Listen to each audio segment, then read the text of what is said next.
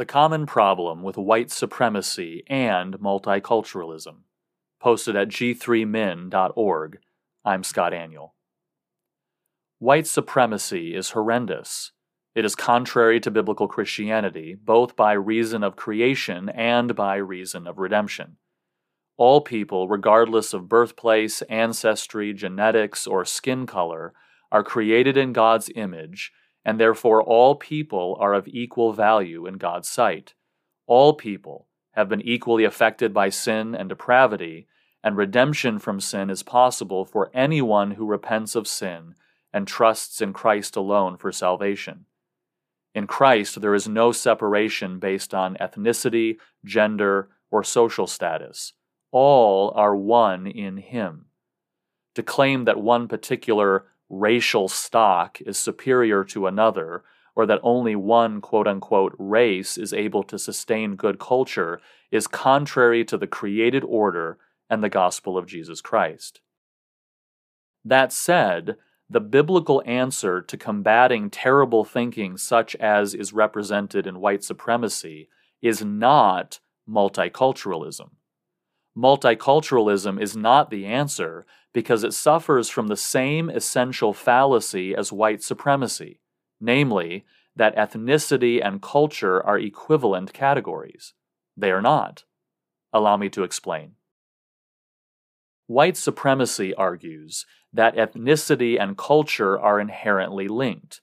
It teaches that Western culture is superior to other cultures in values, freedom, political systems, economics, and so forth, and because ethnicity and culture are connected in this way of thinking, then only one ethnicity, quote-unquote white, can successfully sustain Western culture. Multiculturalism also argues that ethnicity and culture are inherently connected. However, since it rightly teaches that all ethnicities are equally good and valid, multiculturalism also insists that all cultures are likewise equally good and valid. Yet both of these ideologies are built on the same fallacy that equates ethnicity with culture. Ethnicity and culture are not the same thing. Ethnicity, and I deliberately use the term ethnicity instead of race because biblically speaking there is only one human race. Ethnicity refers to people united by common ancestry. The Bible is clear that God desires to save people from every ethnicity, and indeed will save people from every ethnicity. And consequently, we Christians have the responsibility to spread the gospel to people from every ethnicity. Ethnicities are ordained by God and are all equally good and valuable. People from every ethnicity are all united into one body in the Church of Jesus Christ, and one day redeemed from every ethnicity will surround the throne of God in worship of Him. Culture, on the other hand, does not refer to people per se, but rather to how people behave. Culture describes the collected behavior of a group of people that flows from their collective beliefs and values. Over time, a particular civilization develops a common way of thinking, valuing, and believing that affects how they live. This pattern of behavior then develops over time and becomes what we describe as culture. But since culture is behavior, and since all cultural behavior flows from values and beliefs, not all culture is equally good. Some cultural behaviors are reflections of values consistent with God's will and word, and other cultural behaviors flow from values hostile to God and His will. It is really important to distinguish between the categories of ethnicity and culture, because if we don't, we only fuel volatile hostility between groups like white supremacists and multiculturalists. Instead, we should insist on two complementary ideas. One, all people are equally valuable and have equal capacity for good or for evil. Two, we must judge some behaviors as good and others as evil, and seek to sustain and nourish systems of behavior, that is, cultures, that are inherently good. The flip side is that it is not racist or white supremacist to believe that Western culture is better than other systems of behavior, as long as we insist that people from every ethnicity have the inherent capacity to sustain and contribute to such a worthy system of behavior.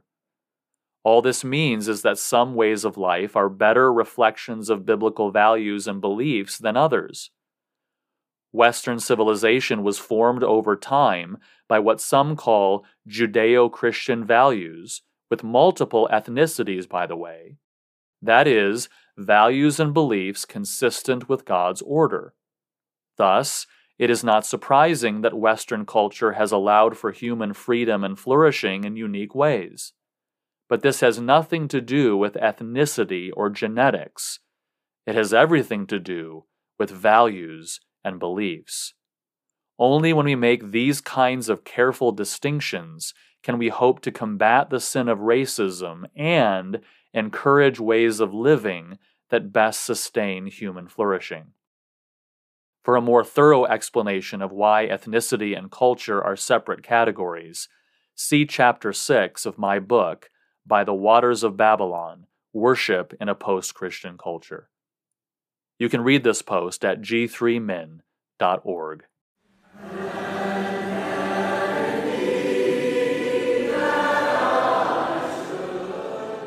God has revealed throughout His Word a great desire to be worshipped and a high regard for how He is to be worshipped. However, if you walk into a random selection of churches on a Sunday morning, there's no telling what their worship will be like. Many are driven by pragmatism as they design their services around attracting the lost. Similarly, many churches are driven by an aesthetic that seeks to entertain those who are sitting in the pews. Then there are those who are falling prey to mysticism, chasing after emotional highs and worship experiences. The sad reality is that many of our churches believe the right things on paper, but what we practice tells a different story, revealing the continued need for a reformation of worship that is regulated by the Word of God and shaped by the gospel of Jesus Christ. This is why G3 Ministries is compelled to launch biblical worship workshops. During these two-day workshops, a limited number of pastors and other men who have a shepherding and planning role within the corporate worship of their local church will come together for intensive training. The workshops are designed around three components: instruction in foundational principles, small groups, and model services. The large group instructions will cover topics like why biblical worship matters, what should be included in worship, how worship should be ordered, and many other practical considerations. The small groups are where participants will work together in putting these foundational principles into practice in their worship planning and to share feedback with one another. Finally, the model services are opportunities for attendees to see and participate in biblically faithful worship that is gathered around the Word as we seek to sing, pray, preach, read, and hear the Word of God. We hope you'll join us in Douglasville, Georgia on February 8th and 9th at Praise Mill Baptist Church for our first biblical worship workshop as we together pursue a reformation of worship.